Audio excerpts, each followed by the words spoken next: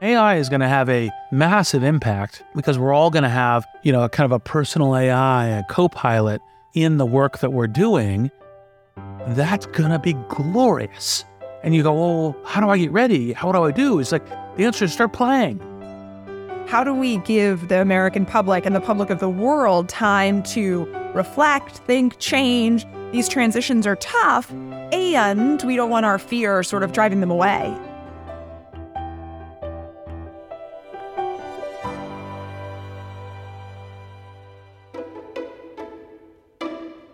Hi, I'm Reid Hoffman. And I'm Aria Finger. We want to know what happens if, in the future, everything breaks humanity's way. This is possible. Possible.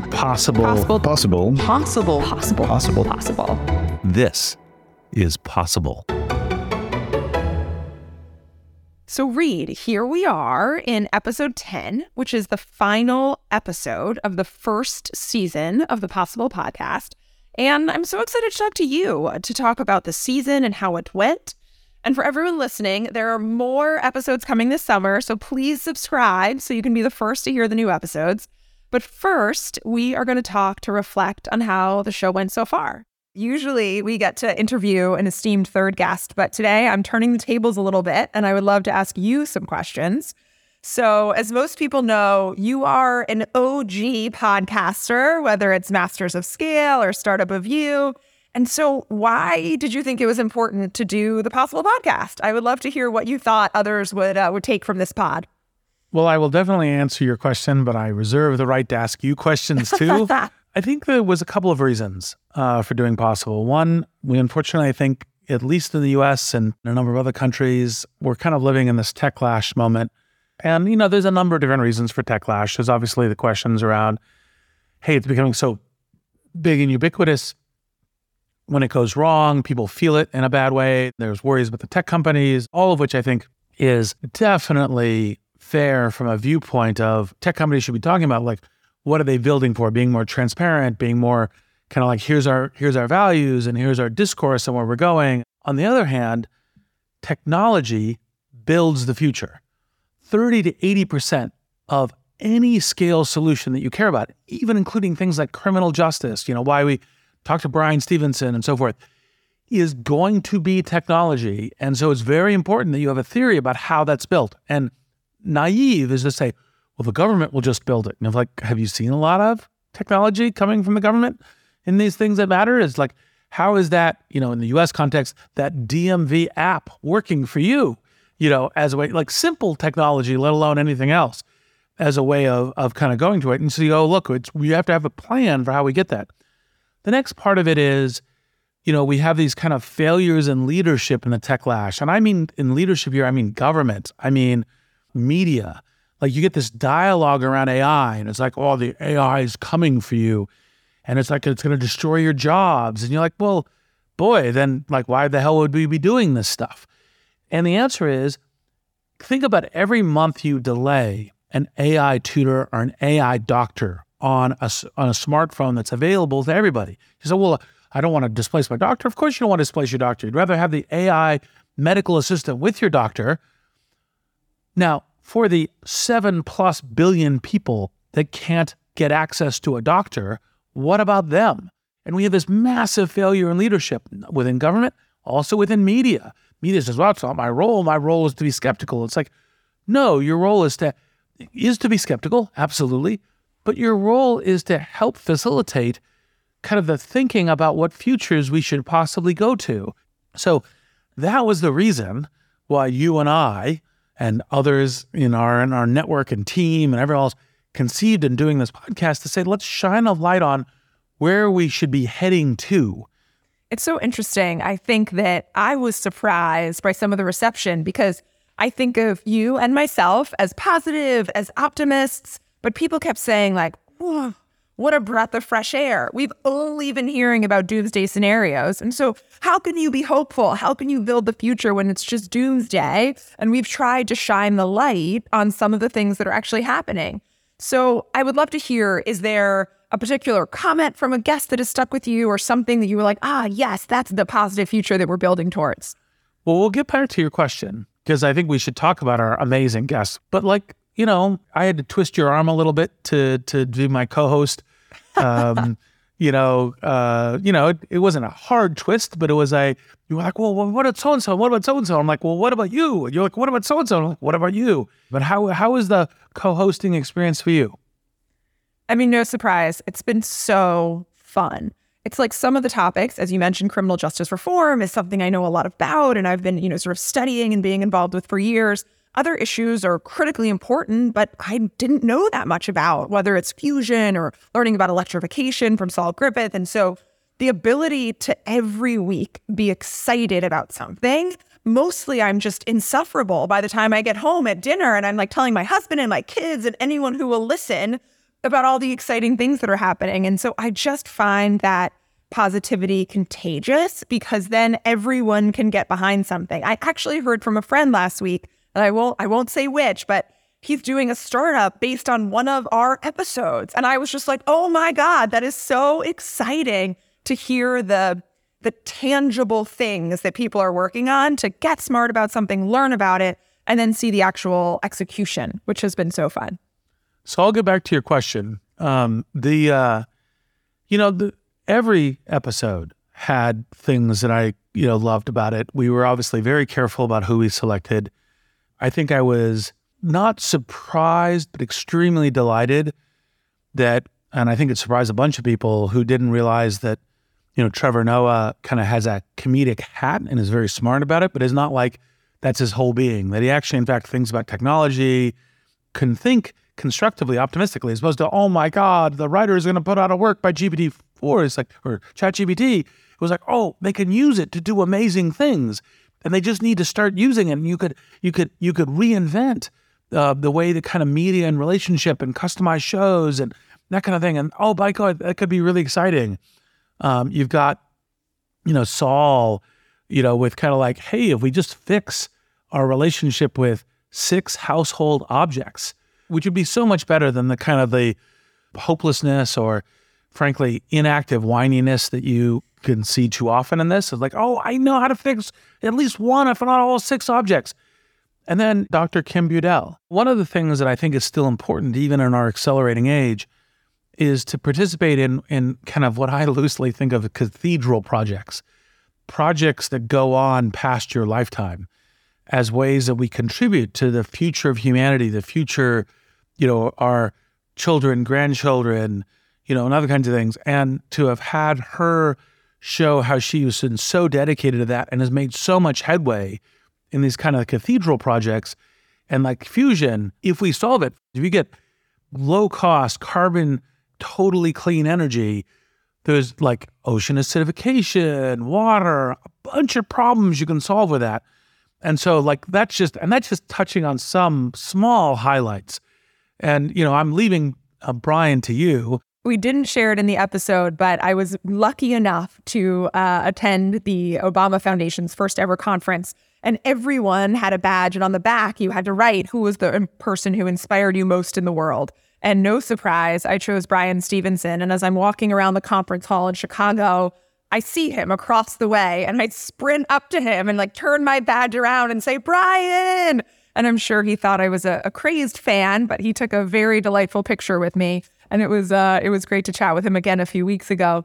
And what I loved about Bryan, again, besides just his total hopefulness and positivity, sort of in the face of such, discrimination and horror and abomination of the U.S. criminal justice system, but he kept reframing the question. He said, oh, yes, technology can be enormously helpful. Let's think about, instead of technology better incarcerating people, let's use technology, to your point, as part of the solution to how we can better help people, how we can get that people to avoid the criminal justice system altogether. How can we use technology to make sure that recidivism is going down? And so I thought that was quite beautiful from someone who is facing so much negativity in the work that they're doing. And I actually had a moment the other day that I almost texted Jeanette Sada-Khan because she had talked about Citi Bike, which is the bike share program in New York. And I realized it was such an encapsulation of how tech works. They launched the program. It wasn't that great. Some of the tech was buggy. It was only in certain areas. People were like, what is this? But then it slowly caught on. And then Lyft came on board. And so now it's a public-private partnership. They gave the city of New York their tech to make it better. I actually went on a city bike last week for the first time in 3 years, and it was incredible and seamless and amazing. And the way they scaled it is a public-private partnership. They now have e-bikes. Of course, the e-bike technology wasn't available 5, 6, 7 years ago when they launched. And so now we have another clean way to get around New York City. And it was really fun to see that full circle, because I love how government is working with tech to bring their tech experience to sort of bring a better service to New Yorkers. And of course, we have bike share programs in cities across the US.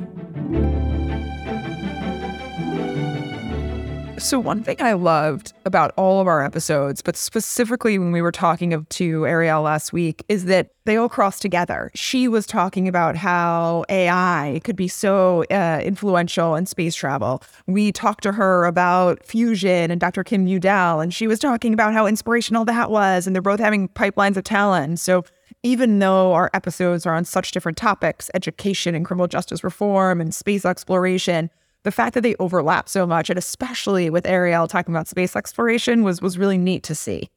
And we had so many different threads that we could go into. Because, like, for example, it's like, well, we need faster non-chemical, like nuclear accelerant. And obviously that plays into fusion and all the rest. And the fact she's already thinking about it relative to nuclear subs. And, everything from that to, how does biology change? And what is the key thing to be able to be doing in radiation, which could also, of course, really help medicine, which is, of course, later when she's saying, well, the other area that I've, given some real thought to and hope for is precision medicine, and, kind of CRISPR and genetics and genomics, obviously tied to kind of some of the radiation thinking. So, the Possible podcast also goes into space and goes to the moon. Another guest, of course, that we had this year was GPT-4. GPT-4 played a part because they were part of our GPT-4 AI stories throughout the episodes and throughout the season.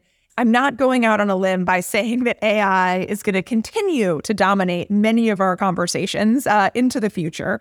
And so when you think about the future of this podcast, the future of AI, like, how is AI going to play into our conversations of social change and making our world a better place?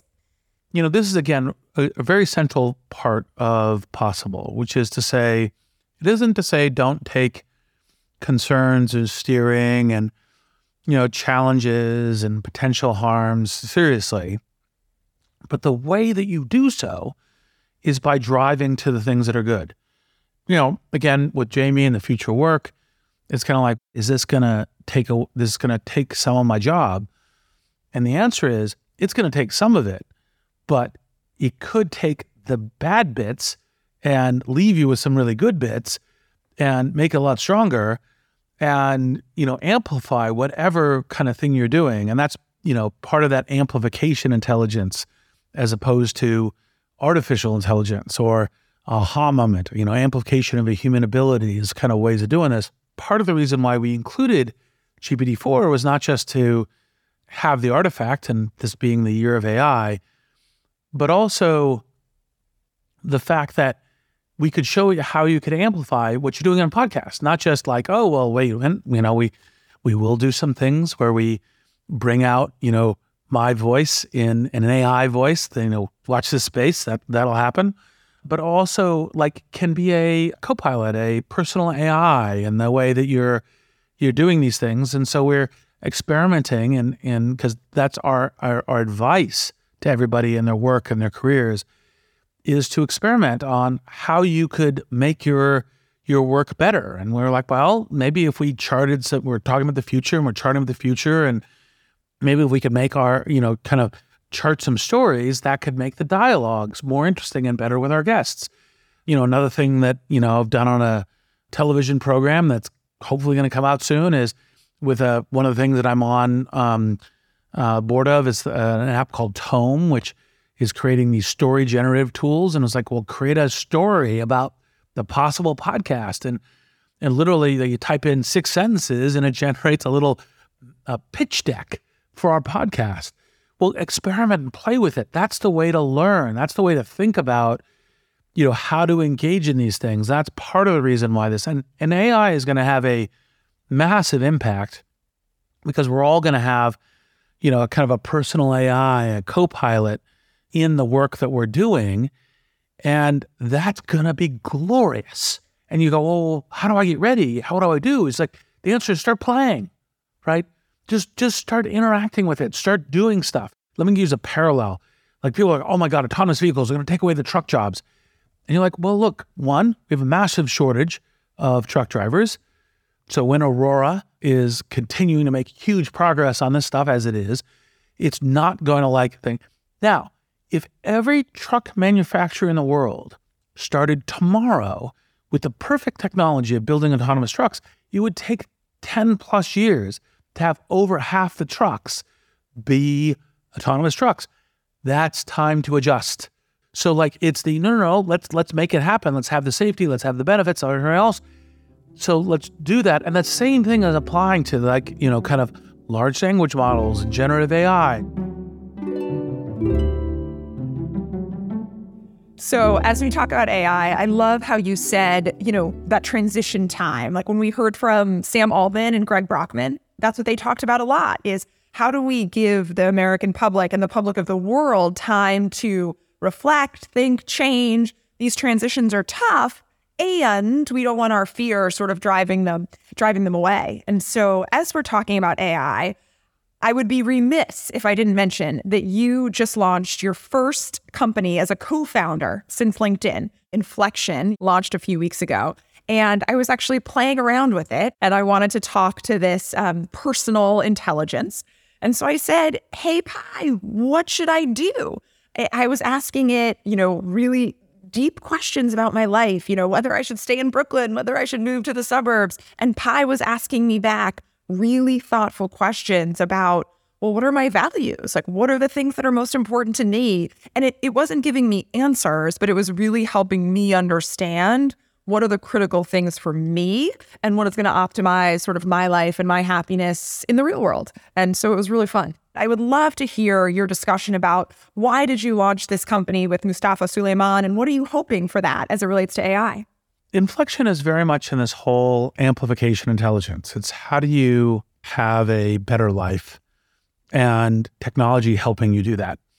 And one of the things that Mustafa and I were kicking around, a couple of years back now, which was, hey, this could be a really great, kind of personal AI, help you, kind of navigate your whole life, not just work, not just like Wikipedia answers, but things that kind of you encounter in your everyday life. It could range from an odd conversation you have with a friend or a coworker and you wanted to kind of unpack it, to something stressful you're happening with, to I'm not sure, I'm kind of bored. I want to know what would be fun to do this Friday night in location X. And that whole range is particularly useful. And it's one of the things that AI could do. And to some degree, it could be great if the AI asked you questions or helped you kind of sort out your own mind in this kind of stuff. And, everyone goes to, whoa, is it going to like replace human beings and human interaction? And it's like, well, certainly not if you're training it the right way and probably not otherwise. I think we as human beings like interacting with human beings. But if you're like, no, you're not trying to get your teenager to be sitting only with your phone, only interacting with the phone. Like if you had it kind of interacting, it'd be like, hey, so what are you doing with your friends? And like, well, I'm thinking my friend pissed me off. Like, oh, can I help you solve your friend having pissed you off? Like when you do it that way and you approach it as kind of this kind of, as it were, in the Stanford human-centered interaction, and that's what you're training it to do, that's kind of really key. And it's kind of like have like a lot of the AI stuff, because these are all high IQ people, train high IQ. Of course you want high IQ, but how about also high EQ? And that's part of what Inflection and Pi is doing. And those are the kinds of things that I think are part of this amazing future and part of what Inflection is trying to offer to people's, I will deliberately be slightly punny, delectation. To your point, it was a high EQ to get me to think through my own values and what I want for my life. And also to your point, I consider myself the most social person that I've ever met. So I will never have computers replace people. But this helped me think through, where I want to live my life and how close to people I want to be. Yeah. It should be human amplifying once again. Right. Exactly. So Reed, let's talk about the future of the Possible podcast. We are ending season 1 today, and we are just scratching the surface. We had these, first 10 incredible episodes, but they're truly too numerous to count other subjects to tackle. What can you see about future episodes that might get on the docket? Well, first, let's talk a little bit about these. I mean, part of the thing that we were trying to do is highlight builders, highlight people who are optimists, who when they see a problem, they go try to help solve it. And this is part of what we think is great general human identity. Obviously, something that historically the U.S. has been proud of in itself with good reason. And, I think that kind of optimism, I'm going to go tackle the problem, I'm going to go work on it, I'm not waiting for someone else to solve the problem, I myself am doing it. And also, of course, I realize that technology can be an important part of the solution. All of that was part of what we saw. I think we've got a whole bunch of interesting possible episodes, pun moderately intended, in the queue. And it's kind of, it's everything from more future work stuff, obviously, but also oceans or, disease or global peace, and kind of harmony. Actually, I'm going to turn that question around on you too, as I think about this. What do you see as possible future zones that we could be going in? Well, like you said, there are just so many interesting topics, and we've heard from so many people. I think one episode that really struck a chord with people was Ben Nelson talking about higher education. And folks said, this was incredible. Education affects us all. It's such an upward mobility driver. Can we look at K-12 education? And whether that's, I was talking to an entrepreneur last week who's looking at K-12 education in Kenya and other African countries, to looking at the U.S. K-12 education system. There's so much that is possible with technology, smart policy, et cetera. I also think government, we always talk about government and tech. It's a tri-sector. It's nonprofit, it's industry, it's government working together. And I think AI in particular could make government work so much better for its citizens and make us all, smarter, less gridlock, all of the things that AI can bring. And then lastly, I would just say some of the real exciting things with AI are also coming, of course, in the health sector, whether we're talking about infectious diseases or just living healthier lives or just making going to the doctor less painful. I think there's just so much potential for sort of positive stuff that's coming our way. So I'm excited. I'm really excited for season 2 and what's to come. So on the same day that we launched the Possible podcast, you also launched a book co-written with GPT-4 called Impromptu. And it was all about what magical future that AI will bring, especially in terms of human amplification. And so I would love for you just to tell our listeners a little bit about Impromptu. Well, not a surprise, because you were a heavy co-architect and co-creator within the Impromptu, along with the entire team, which I'm very grateful for.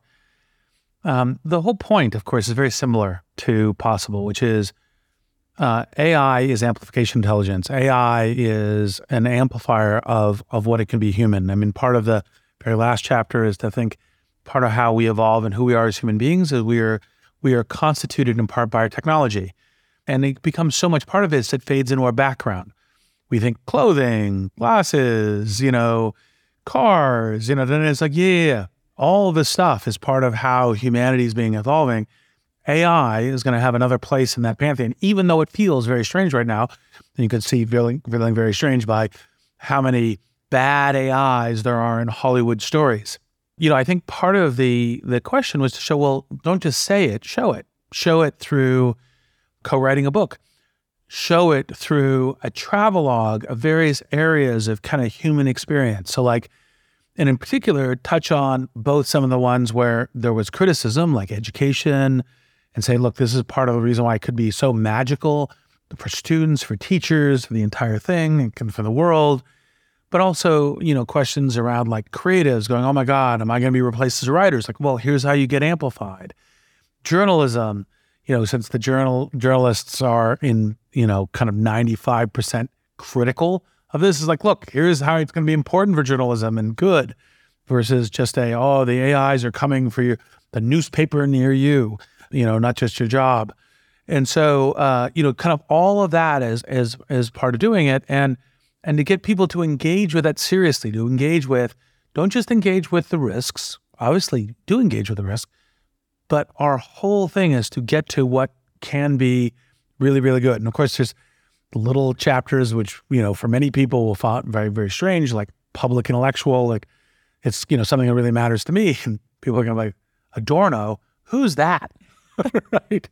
Of course, I always more and more with AI, throwing in little bits and pieces of it, like when I did the fireside chatbots, doing a podcast with, ChatGPT, threw in a bit about Wittgenstein at the very end of the very first one, so it's kind of little bits and pieces. And of course, there's the show how it amplifies my own work in the kind of business stuff, blitzscaling, alliance, other kinds of things as ways of doing it. And that's the kind of the broad brush of it. And, I think we will nearly certainly do a follow-on to this. When and what shape and how.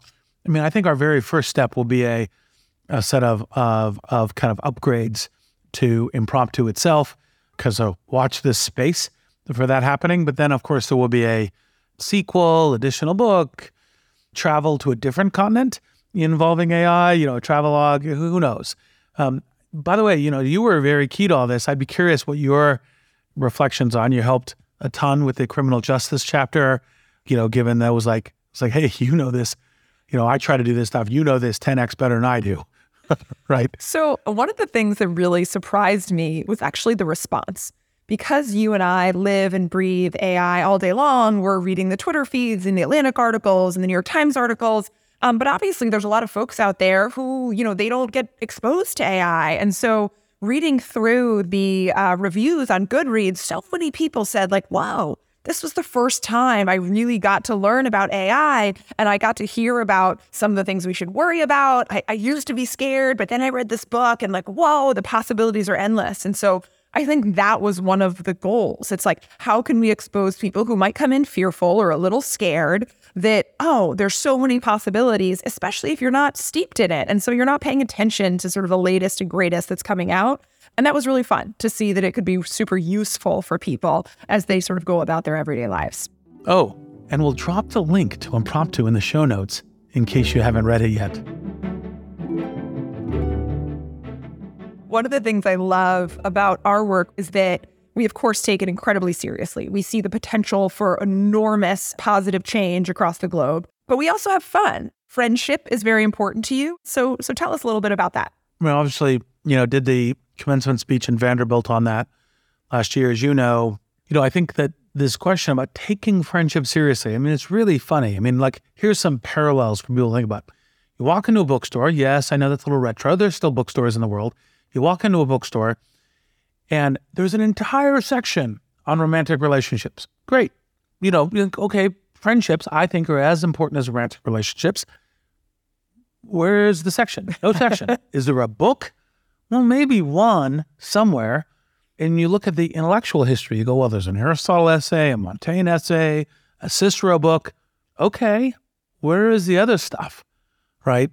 And it's so important to address this. And there's this, that, and the other. It's not, I have a one, kind of call it 15 books shelf of various things that people have done. And every serious effort has some things to recommend it, but there's so many lacks. Like one of the things that you think about is people think, friendship is natural. And you're like, yes, it's natural, but it's like the nature versus nurture thing. It's like, well, like some people run faster than other people naturally, but you can still learn to run faster, right? It's like, what are the skills of friendship? And why not think about them? And it's surprising how many smart and thoughtful people just like, hadn't really thought of that. As you know, when we started working on Impromptu, I first thought, maybe I'll just do the friendship book with this, and took, 600 pages of research assistant notes with it, some of which we still end up using in kind of future stuff. But it was like, okay, people got to understand AI, and the friendship stuff is still going to come as we go. For those who are listening, I do encourage you to go listen to Reid's commencement speech at Vanderbilt last year that was on friendship. It's so clear that friendship is so important to you, Reid, and it's an inspiration, because friendship, to your point, is what makes our lives rich and exciting. Reid, do you have any final parting thoughts to leave us with as we think about the season 1 of the Possible podcast? Well, I always love network intelligence. I'd love it to have comments about kind of what zones of possibility would be most kind of human amplifying and things to try to shape our image to let's climb that mountain. Let's use these amazing tools we're building in order to get there. And so, I'm delighted to go on this journey, and I hope people are as delighted to come with us as I am to go on it. Absolutely. And I would just say to everyone, so many people have reached out with ideas, keep them coming, keep commenting, keep letting us know. I realize that it's not a surprise that the NGO I used to run was called Do Something, because I love highlighting these doers and shapers and sort of dreamers of what's possible. So I love it all. Thanks so much, Reid. Really appreciate it. Aria, always a pleasure. The Possible Podcast will be back this summer with more episodes, so stay tuned and subscribe for more.